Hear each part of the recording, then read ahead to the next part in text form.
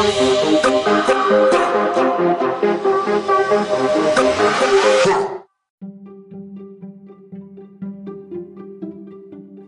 surprised to hear my voice? Well, here's a treat for you during this spooky season. Welcome to this bonus episode of What the Actual F. My name is Harmony, and let's begin because I've got a big one for you. That's what he said. No, but for real, all seriousness. Okay, there is this case that I saw a while ago, and then I watched a movie, and you're probably gonna know this movie if you happen to like Jack Black.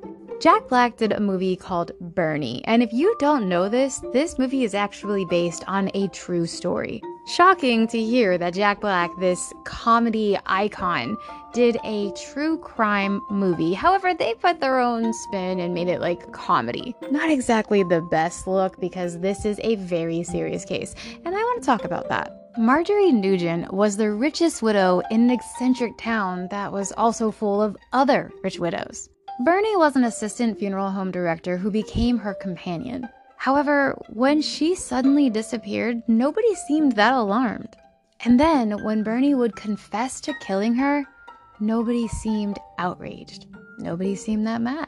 At first glance or first listen, this tale appears to be that of a cold-blooded killer and a helpless victim. But the real story of Bernie and Marjorie, aka Marge, is much more complicated. While the facts of the case have never really been in any dispute, Bernie's motivation for murdering Marjorie, however, and his subsequent behavior in the months after the crime have been debated for years. And it doesn't hurt that the story got a Hollywood treatment. You know, when Jack Black starred as Bernie, and they made it kind of like this soapy comedy version of events, in which he, not Marjorie, was the victim. So, what's the real truth behind Marjorie and Bernie? So, here is the true story behind the morgue, the mortician, the murder, and the movie. Ladies and gentlemen, boys and ghouls, let's begin. 8:15 to 10, rock history. Hollywood A-lister Jack Black is known for his iconic roles in School of Rock, the voice of Po in Kung Fu Panda, and the dark comedy Bernie, based on the murder of a wealthy widow in East Texas. The thing about playing Bernie is that Room service. he's lovable, and it's really important to Bernie that he be loved. My name is Bernie Tita. You may have heard about me. They did a movie about me.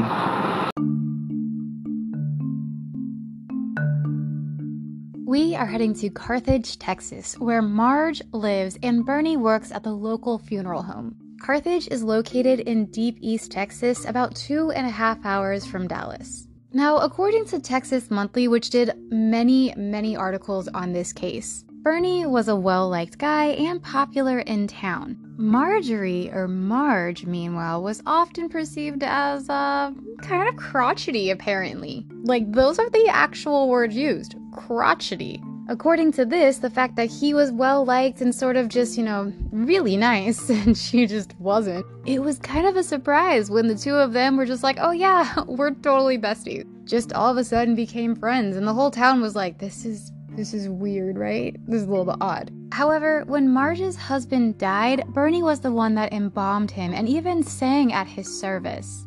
It was there, at her husband's service, where Bernie met Marge, and the two of them made this unusual connection and started their path as friends together. I say friends, but they really were like besties, because from this moment forward, it seems as though they just became kind of like inseparable. In the following years, Bernie would actually quit the funeral business, and he would go into business with, he didn't really go into business with Marge, he kind of like made Marge his business. Yeah, we're gonna go with that. He went into the Marge business. At this point, Bernie was sort of like a traveling companion for Marge on like cruises or just like, a trip over to Thailand. Maybe they'd go to Egypt or France or just like, go fly somewhere and just have a nice little vacation together, because that's what they would do. But besides going on these trips all over the world and just traveling and having a grand old time, he also sort of became like her caretaker. And I mean this in every single word that I can. He would tweeze hair that would grow in unsightly places. And I mean, like, he literally would get in there for her. We're getting like nose hairs, chin hairs. He would clip her nails, toes, and fingers. Basically, he made sure that she was doing fantastic, and they traveled and just went everywhere together. He was there for her. So much so that at some point, Marge decided to change her will to make Bernie, you guessed it, the beneficiary. For those of you who do not know what that means that is motive. Why is that motive? Because money now comes into play, and a lot of it. Because now that he is her beneficiary, guess what he is entitled to inherit? A $5 million estate.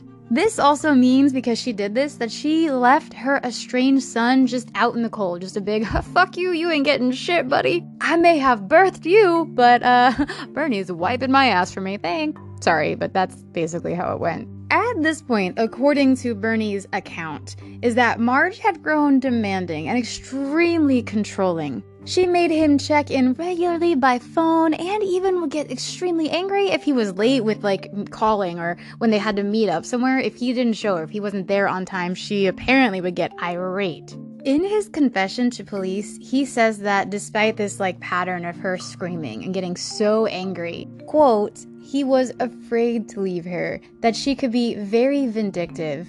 Okay, let's say something. She was extremely old.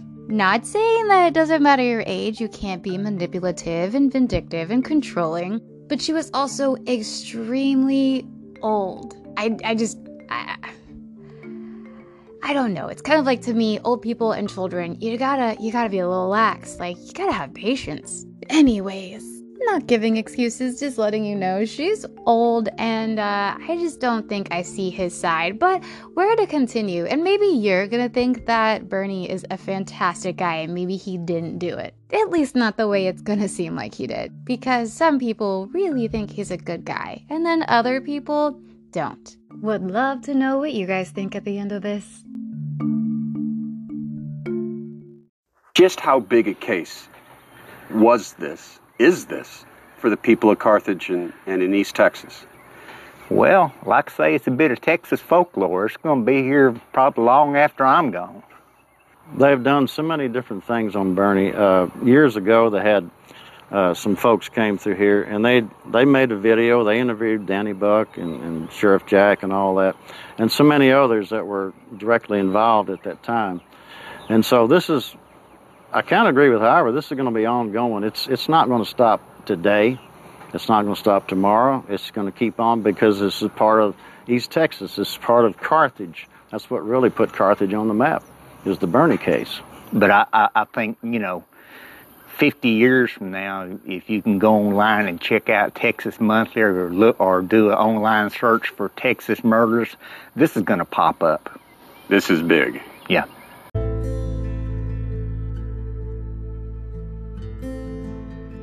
Now, despite the fact that Carthage actually sort of has like this dueling history with itself, totally true. It actually has two different historical museums about its own self. One is located on one side of its town square and the other one's on the other side. The Panola County Historical Jail Museum and the Panola County Heritage Museum and Texas Tea Room. Totally different histories about the place. Anyways, now that you are very aware with like where we're at and sort of what we're talking about, let's just begin. But for real.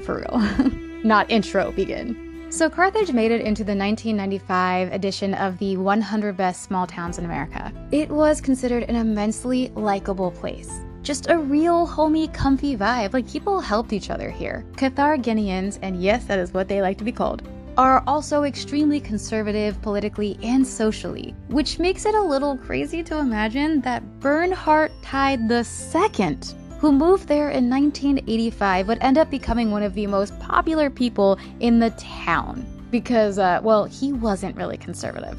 He also wasn't like a lot of the men that lived in Carthage as well, because they would hang out at the barbershop and just kind of do their own thing. However, Bernie didn't. He really didn't. However, his difference in just how he was and what he did. He was a mortician. That's obviously already got you kind of the weirdo in town, which, side note, God, I really have been debating going to school for that because it just sounds really fun. you get to hang out with dead people. I mean, score. Again, super weird person here.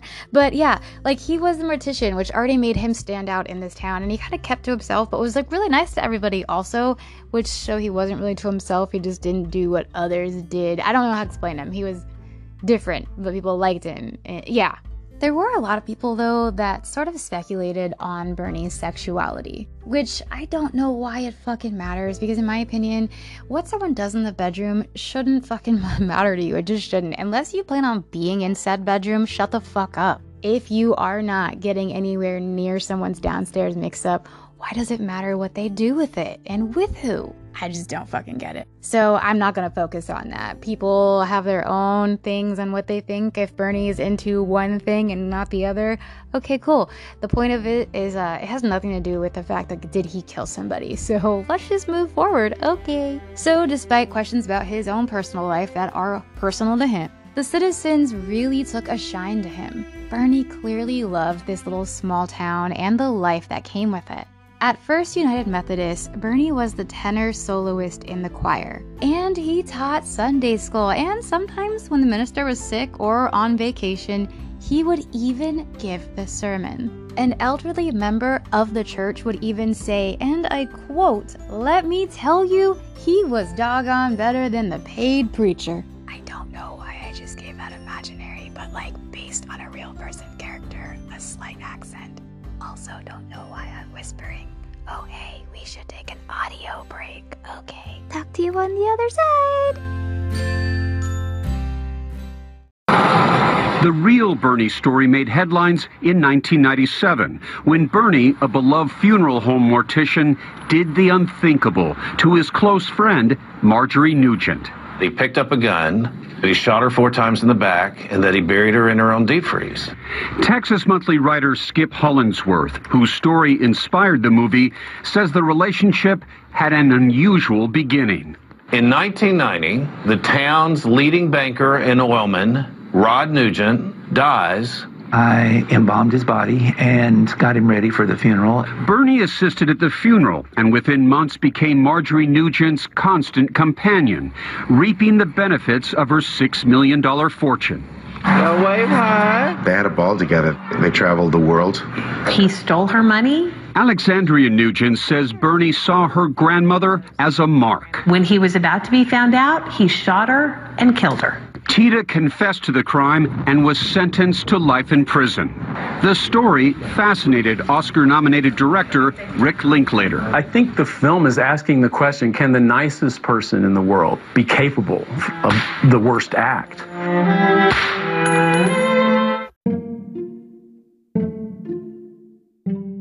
So Bernie was born in Tyler, Texas. However, he spent his early years in Kilgore. This is about a 45-minute drive from Carthage.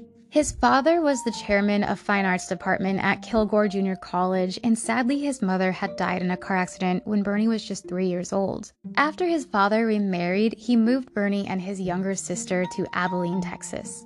Sadly though, when Bernie was 15, his father would die of a long illness, meaning he had to start supporting himself and his sister. This is when Bernie took an offer for an after-school job at the Abilene Funeral Home. First, he just did some yard work, and then he ended up helping out at the funerals themselves. His sister says that she thinks that he really does like all that he did because he was lonely. He lost his mom and his dad, and he felt so alone that he didn't want anybody else to feel that. So he served them in their time of need when they felt so alone because they had just lost somebody they loved. Like, he knew that grief so well that she said this really called to him. In fact, quoting later on, a woman by the name Paula Carter actually says this about him and his funeral job was he brought a lot of compassion to Carthage because he himself was full of compassion. So it's just really weird to think Bernie being this compassionate man who got into the funeral work and working at funeral homes because he knew what it was to lose somebody to death.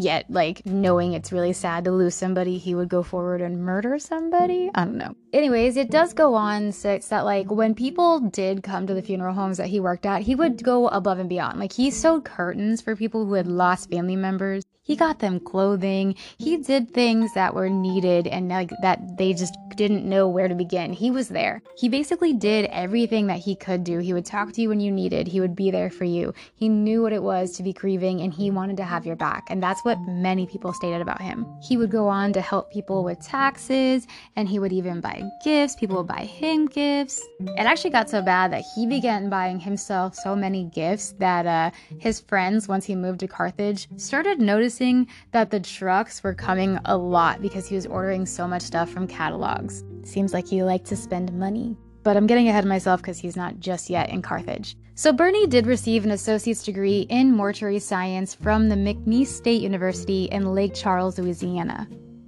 He then worked for a funeral home in town and in 1985 came to work in Carthage. He lived in a small apartment just behind Hawthorne Funeral Home and began his job. He was actually considered to be one of the most qualified young men who applied. In fact, it was actually stated he was probably the most qualified young man that had ever been seen because of, well, his schooling and all the work he'd already done. But one thing that really stuck out to me is how someone said he had a talent of making the hair of the deceased look really natural. He was a darn good embalmer. Sometimes you couldn't even tell they were dead. It's just eerie because, well, he would make somebody dead and nobody seemed to notice for a little while. Guess he really was good at his job, hiding death. And this one was great. I love Linklater's ear for Texas. I think he has a phenomenal ear for small towns and for Texas and for the way people really are. Can you talk about the research you did in terms of playing these real people? Because there's a shot in the film where you're actually talking to Bernie. Yeah. Well, I got to meet the actual Bernie. That was the most important piece of research, just to see the man in person and listen to his voice and watch his walk and things like that. But I also had a lot of videotape because he was a public figure, you know. He was an immensely popular guy in Carthage. Now, Bernie did seem to favor the elderly widows when their husbands would pass away, and then they would come in and have their service at the funeral home in Carthage. He would be at their side as they came in. He would walk them into the parlor to a couch where he would watch them cry, hand them tissues, and tell them what to expect during the process. Then when the funeral would come, he would be at the widow's side, just standing there and often catching them when they fainted as their husbands were lowered into the earth. He would then, after the funeral, reach out to the widows and see if they needed anything. You know, like getting medicine from the drugstore, going to get groceries, just helping them. Many of the widows loved this so much about Bernie. In fact, several of them actually told their children to have Bernie sing at their funeral when they passed away, because Bernie would sing at their husbands. And, well, Bernie loved to sing. Now, Carthage was full of rich widows. However, Bernie wasn't partial to outright them being wealthy. He just favored older widows, it seemed. One of the first women he took a special interest, though, was Gracie Duke. She was the widow of a mechanic. When Gracie complained about the aches in her bones, Bernie felt so sorry for her that he took her to the hot springs in Arkansas. Also, she could sit in the baths of that heat.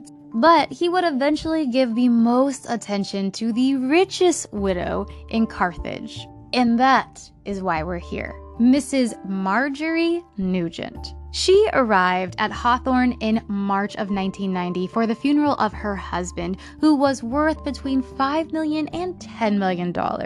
And from here forward, Marjorie plays a very big role in this. Murder. He was standing in the church, preaching, telling people about the Word of God. How many Sundays before that had he thought about committing murder while he's preaching the gospel?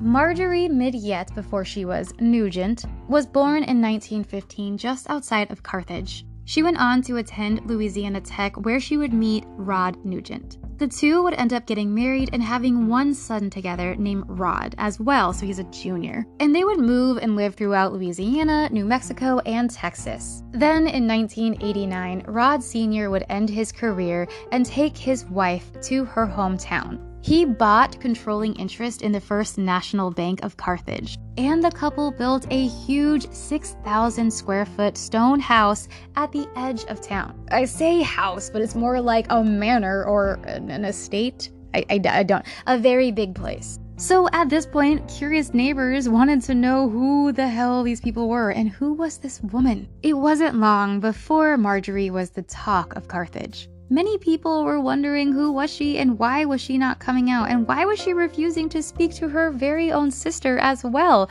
because she was also a resident of Carthage, and people were really starting to talk about the two. Apparently, she had a fight with her sister in the 80s over their deceased mother's estate. Marjorie also had so many disagreements with her son, who had become a prominent Amarillo pathologist, that she would only occasionally speak to him. According to most locals of Carthage, she acted as if she was too good for the town. Quote, if she had only held her nose any higher, she would have drowned in a rainstorm. Yeah, some people were really negative about her. Some people just went on to say that she was rude, she was very conceited, and she just really looked down on any and everybody, it seemed. She didn't contribute much to the town, and she didn't participate in any activities, it seemed. It actually seemed as though she hated to spend money around the town. When a local veterinarian told her that he would charge her $45 for treating her dog, she argued with him until he lowered this price.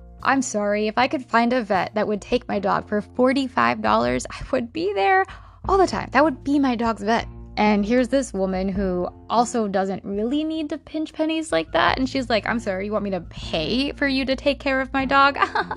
You thought, peasant. It seems as though she was just very hoity-toity, you know, very, So I guess what you can kind of get from Marjorie at this point is that she's kind of stuck up and puts her nose up to everybody and seems as though they're beneath her. But she also doesn't want to spend any of her money. But hey, I'm not just like sitting here putting smudge on her name. I'm telling you that even people close to her said that she was extremely critical. And she would also lash out at people who disappointed her. Quote, if she liked you, she sent you lovely birthday cards and thank you notes. But you had to cater to Margie, and you had to constantly flatter her. She could throw a temper tantrum if everything didn't go her way. This was said by a close relative of her, who has wished to remain anonymous. They go on to state that it seems as though Mrs. Nugent seemed to lapse into a lot of clinical depression. Quote, it was like these blue periods came on, and when they did, she could be very biting in her comments to people. Margie was a very difficult woman to love. So it seems as though because Margie had depression, she would fall into these lows and she would be pretty shitty to people, just to put it bluntly. But she was doing this to everybody, it seemed. Now, much of the gossip about her, I'm sure, was absolutely exaggerated. She couldn't have been that horribly unfriendly because her and Bernie did become close, but he did seem to favor a lot of the widows. So was it because she just had a very nice and warm personality to him? Or was his motive seeing dollar signs? Cha-ching, cha-ching, you decide. I am not fond of cremations. I just don't like the idea of someone spending eternity in something the size of a motel ice bucket. He was the nicest guy in town. He was about the most popular man in Carthage. Real people person. Just made you feel real good about yourself. It's like he had cast a spell over the entire area. Room service. And she was just a mean, old widow. She used to tear up my toys. She pulled the heads off my dolls. Well, there's some goodness in there, too. Who says opposites don't attract? She doesn't have anyone. She's a very lonely person. She needs someone. You sure about that?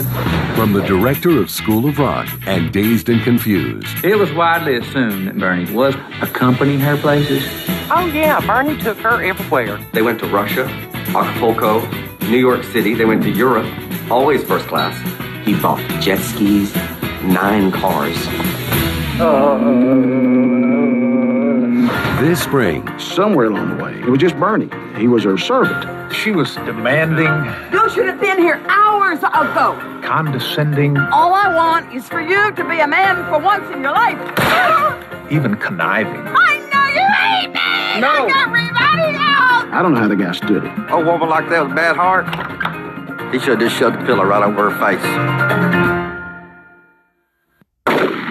There are people in town, honey, that would have shot her for $5. Everybody's describing Bernie Tita as an angel. The nicest fella I've ever met. He didn't do it. He's an angel, all right. An angel of death. That dog don't hunt. Jack Black, Shirley MacLaine, Matthew McConaughey. Wheel of misfortune. If your number comes up, Danny Buck's coming to get you first. Bernie. In the freezer? Yeah. All one piece or chopped up? One piece. Frozen like a popsicle.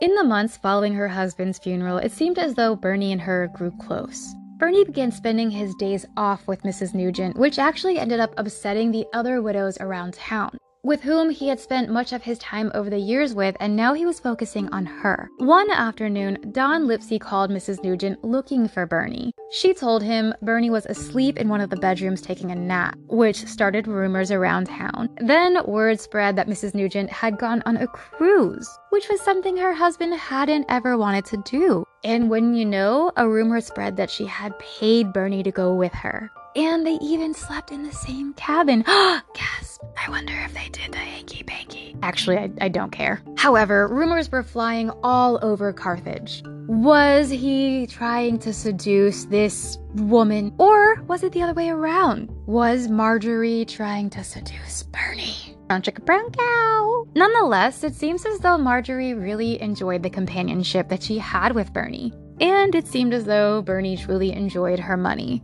For Bernie, he was making a reported annual salary of about $18,000 at the funeral home. Mrs. Nugent's money, however, must have been a little bit more tempting. She was making between $200,000 and $300,000 a year in oil and gas royalty payments alone. Not talking about the existential wealth she already had. He was constantly behind in his American Express payments, and he owed the IRS about $4,000 in back taxes. So they were kind of on the polar opposites of the monetary scale. Bernie was a buyaholic as well, according to his sister. Quote, he not only wanted to experience the finer things in life, he loved buying as much as he could for others. He'd order the same items over and over, like 3 of the same chairs or boxes of cross pens, just so he could give them all away. Basically, Bernie was spending a lot of money, which he didn't really seem to have. Then in late 1993, Bernie told Dawn Lipsey that Mrs. Nugent had asked him to work for her, and of course at a much higher salary than he was originally used to at the funeral home. This would be as her business manager and escort on trips around the world. At this point, Dawn Lipsey, who was sort of like this brute man, very conservative,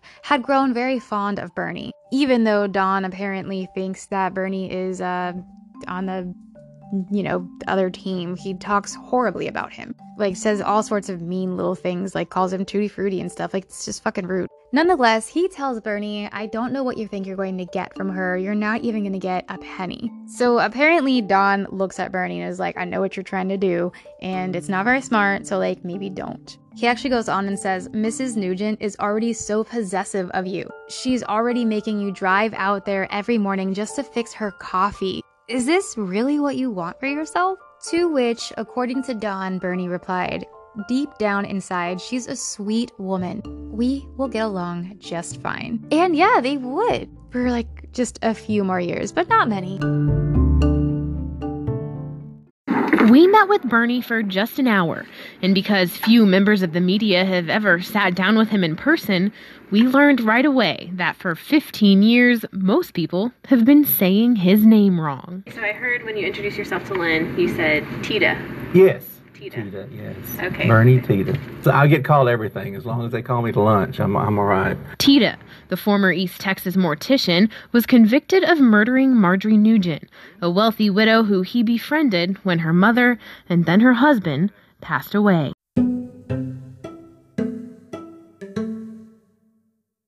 With money that Mrs. Nugent had advanced to him, Bernie started living the high life. He bought himself a 2-bedroom house about a mile away from the Nugent estate. Just outside of his brand new home, he set out his collection of black and white plastic penguins in his front lawn. It was said that he liked penguins so much because they looked so well dressed, according to him. He also hung white curtains in his living room window display and had a collection of more than 70 wristwatches in his hallway. He threw a Christmas open house inviting members of the Chamber of Commerce, professors at the college, and anyone else in Carthage, along with many VIPs. One widow was there and took a look at the polished furniture and porcelain penguins on the side tables and said, quote, "Bernie, you have created a dollhouse." It seemed as though he had such nice things in there that many people were noticing. His sister says that Bernie found himself living a dream. For the first time in his life, according to her, he got to be somebody. Bernie would go on to earn himself a pilot's license and buy himself a couple of small airplanes. He took Mrs. Nugent's seat on board of the First National Bank, and then he regularly placed calls to Lloyd Tiller, which irritated this stockbroker to no end,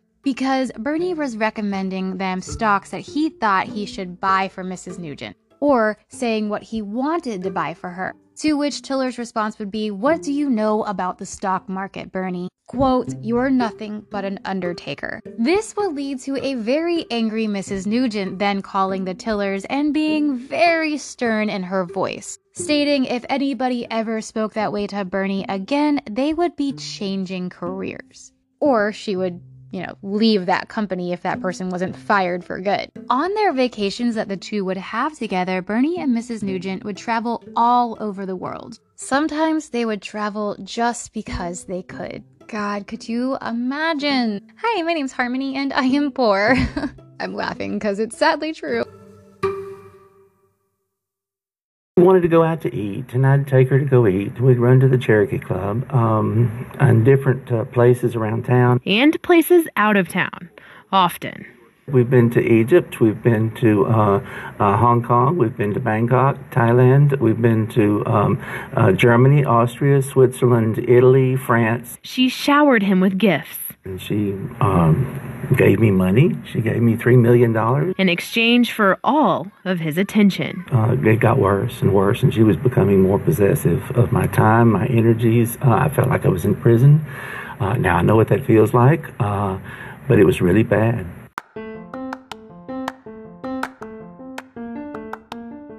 Bernie sure was living a glamorous life. But just as his friend Don Lipsey had warned him, he was paying a price for it. According to many of Bernie's friends, he had to have Mrs. Nugent's medicines laid out for him every day. Also, according to them, if he wasn't there at her house ready for lunch by 11:45, she would become extremely panicky, even going forward to call his pager incessantly until he arrived. If Bernie was visiting with anyone else, he had to constantly interrupt their conversation on regular intervals just to ask to use their phone in order to call Mrs. Nugent, because she was berating his pager so much. And many people actually went on to testify to this. It has been kind of debated on why Bernie did what he did and thought that he could get away with all that he had. Maybe he thought he deserved extra pay for his services to Mrs. Nugent. Or maybe he thought he could do whatever he wanted with her money since he would be getting it when she died. So maybe it was just his money, just with her in the way in his mind. Or maybe, as his sister suggests, Bernie genuinely believed in the good of giving. But for whatever reason, Bernie became the town's Robin Hood. And all this unbeknownst to Mrs. Nugent. You see, he had started slipping money out of her hefty bank accounts and giving it to anybody that could use the help. Hey, Bernie, I know I called you a murderer, but my Cash App is available on my social media. I could use a dime or two. Just kidding. Actually, no, I'm not. I could. Times are tough out here. But anyway, so he was basically taking from her and giving to others. He bought at least 10 cars for people who couldn't afford one of their own. And he would tell them, hey, don't worry about paying me back. Just pay me back whatever you can. Because it's not his money that he's giving out. So it doesn't really hurt him that it's not coming back. He provided scholarships to students at Panola College. He even bought a home for a young, struggling couple. and he pledged $100,000 to a new building campaign at Fort United Methodist. Oh, he also led fundraising drive for the Boy Scouts as well, so like, yay, something nice there, but he was still passing out her money like it was water and people were thirsty. When a woman who owned a local trophy shop told him that her business was failing, guess what Bernie did? He stepped in and bought it for her. This way, Carthage High School and youth sports team could get their trophies for another year. It seemed as though Bernie was on a one-man campaign to improve the town and culture of Carthage, giving away tickets to the college theater productions and paying for the expenses of the choir concerts. When a man who once worked with Bernie at the funeral home told him that he wanted to open up his own clothing store, guess what Bernie did?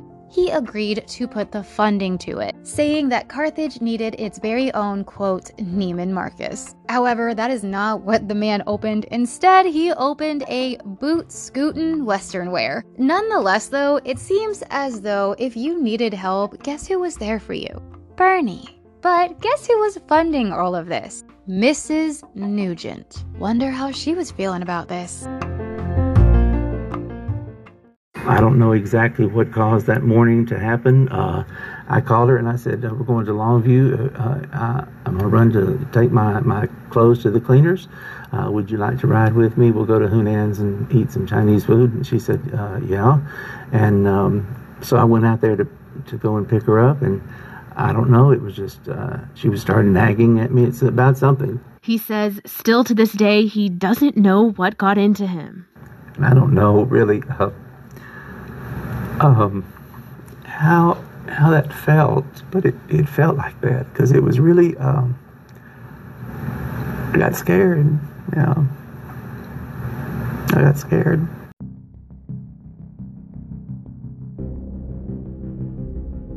This is where Mrs. Nugent sort of disappears. Thanksgiving of 1996, Bernie goes to his sister's alone. He tells her that Mrs. Nugent had decided to spend the holiday in Ohio with her sister that she is speaking to. Then, around Christmas, he begins decorating Mrs. Nugent's home. And when people ask him where she is, he says that she is still in Ohio. Early that spring, he began telling people, however, that Mrs. Nugent was in bed because of an illness and she wasn't accepting any visitors. By late spring, he said that she was in a nursing home outside of Carthage, where she was recuperating from having a stroke. He then told Lloyd Tiller, who was concerned that Mrs. Nugent had not answered any of the messages that he had left at her home phone, that she was losing her mind and maybe possibly even had Alzheimer's. Lloyd Tiller says he didn't entirely believe Bernie's explanation, but it never occurred to him that Bernie might have harmed her. Meanwhile, the maid continued coming to empty the estate and to clean the house. The yardmen kept cutting the yard, and it seemed as though business was as usual at the estate. Bernie kept giving money for jet skis and pickup trucks.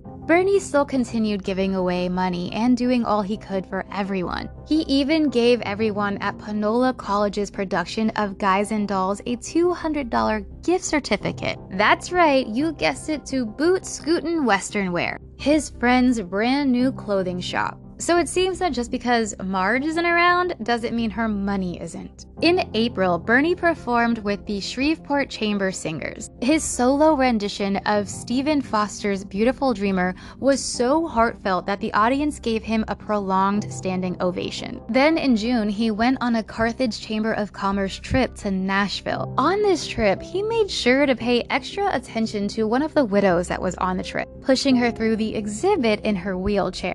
People just noticed and said, oh, that's just good old Bernie. Or maybe he was getting ready to warm up his next target. This now brings us to July of 1997, when someone finally starts to realize that they hadn't talked to nor seen Mrs. Nugent in quite some time. An unidentified Carthage woman called the sheriff's department and said that she was actually worried about her. Asked if anybody had seen her at all. At this time, there were more pressing matters around town, so the sheriffs didn't look right into it, at least not for almost a month. Bernie, who they found in Las Vegas singing at a Panola College student's wedding, explained that Mrs. Nugent was staying in a hospital in Temple under an assumed name and she did not wish to be contacted. But deputies couldn't find anyone at the hospital who matched her description. They reached out to Mrs. Nugent's son in Amarillo and he came to Carthage with his eldest daughter in order to search the house. When she told a deputy how odd it was that the deep freeze had been taped shut,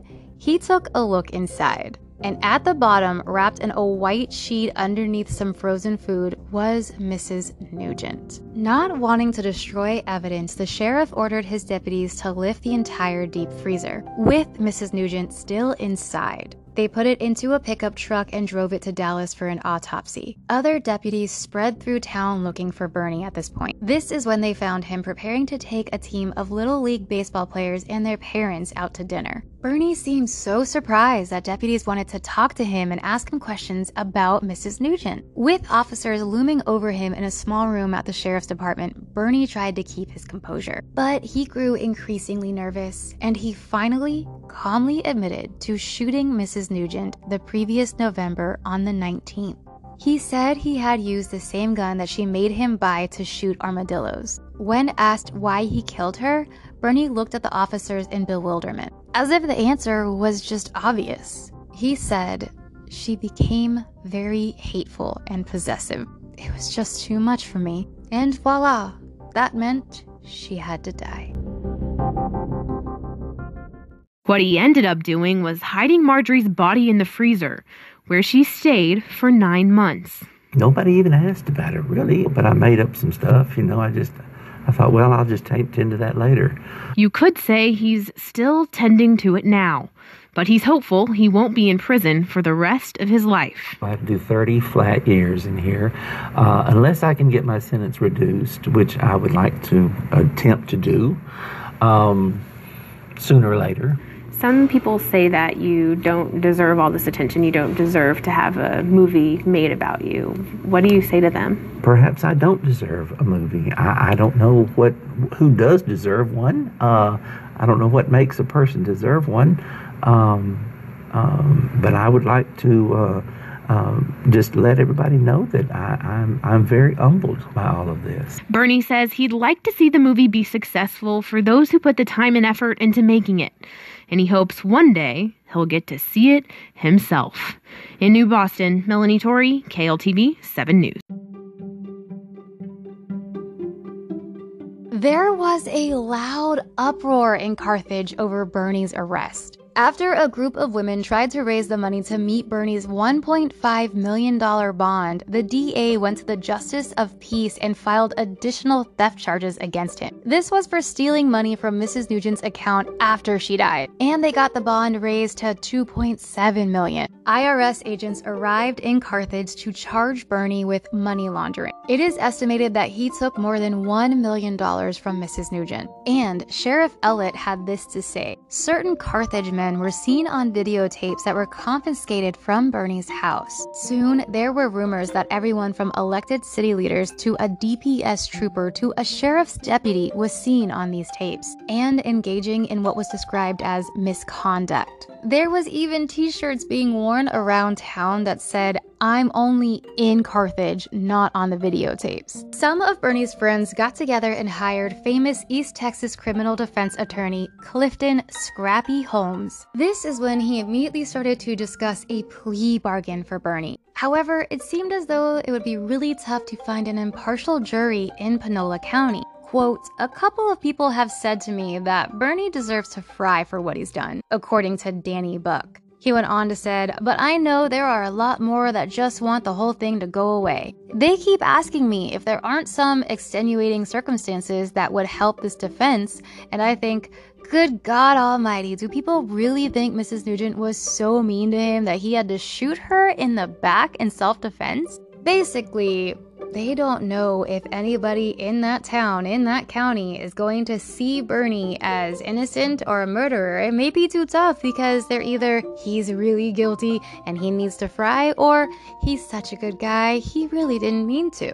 Would be really tough to find the right kind of jury in Panola County, it seemed. this is really what happened. I mean, I did something horrible.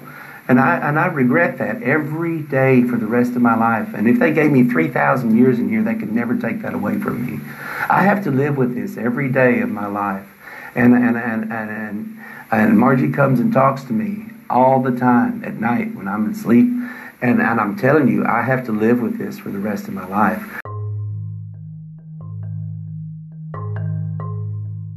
What drove Bernie, who was known to be one of the most gentle and most compassionate men in Panola County, to kill Mrs. Nugent? Many townspeople wonder if Bernie suddenly snapped and had a psychotic breakdown. They think he should plead temporary insanity at this point. Danny Buck assumes that Mrs. Nugent finally discovered Bernie was looting her bank account and that Bernie panicked and shot her, all because he was afraid that she would expose him. But Bernie's sister says that when she phoned him in jail, he told her that there had been no particular problems that November day. They were about to go to Longview to run some errands and have lunch when suddenly Bernie picked up the rifle in the garage and started firing. He then dragged Miss Nugent into the kitchen and put her in the freezer. And he washed the blood off the garage floor with a garden hose. He said, "I started thinking about having to live my life with her for the rest of her life. And I just couldn't take it. I realized I couldn't stand it another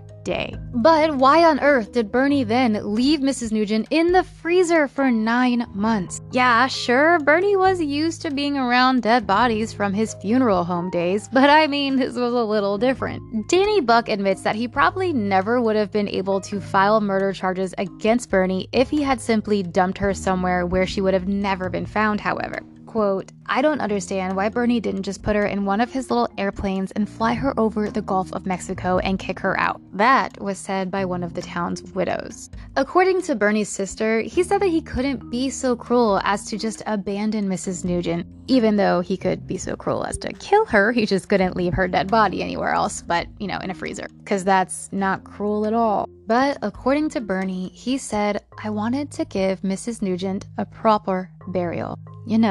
Everyone needs a proper burial. However, this seemed to be in the freezer for 9 months. He wanted to give her something that he just seemed to not get around to. I don't know. Now, she did end up getting a proper burial in a small cemetery just outside of Carthage. Some of her relatives who hadn't even spoken to her in years, including her sister who lived in Carthage, came to the service. And one of Marjorie's granddaughters stood and sang Amazing Grace. And I do have to share with you a little tidbit before we move to the next section. One of the Carthage widows who had heard that a granddaughter of Mrs. Nugent had sang at her funeral asked if the granddaughter had sung well. She said she asked because she was looking for a soloist who could perform at her funeral. Since Bernie was going to be unavailable now that he was in jail. Darn. He's a decent human being that made a horrendous mistake. That I guess any of us are capable of that in one manner or form, shape, or another, so. I'm not a bad person, He murdered for greed. I think he would be a danger to elderly women who were financially well off.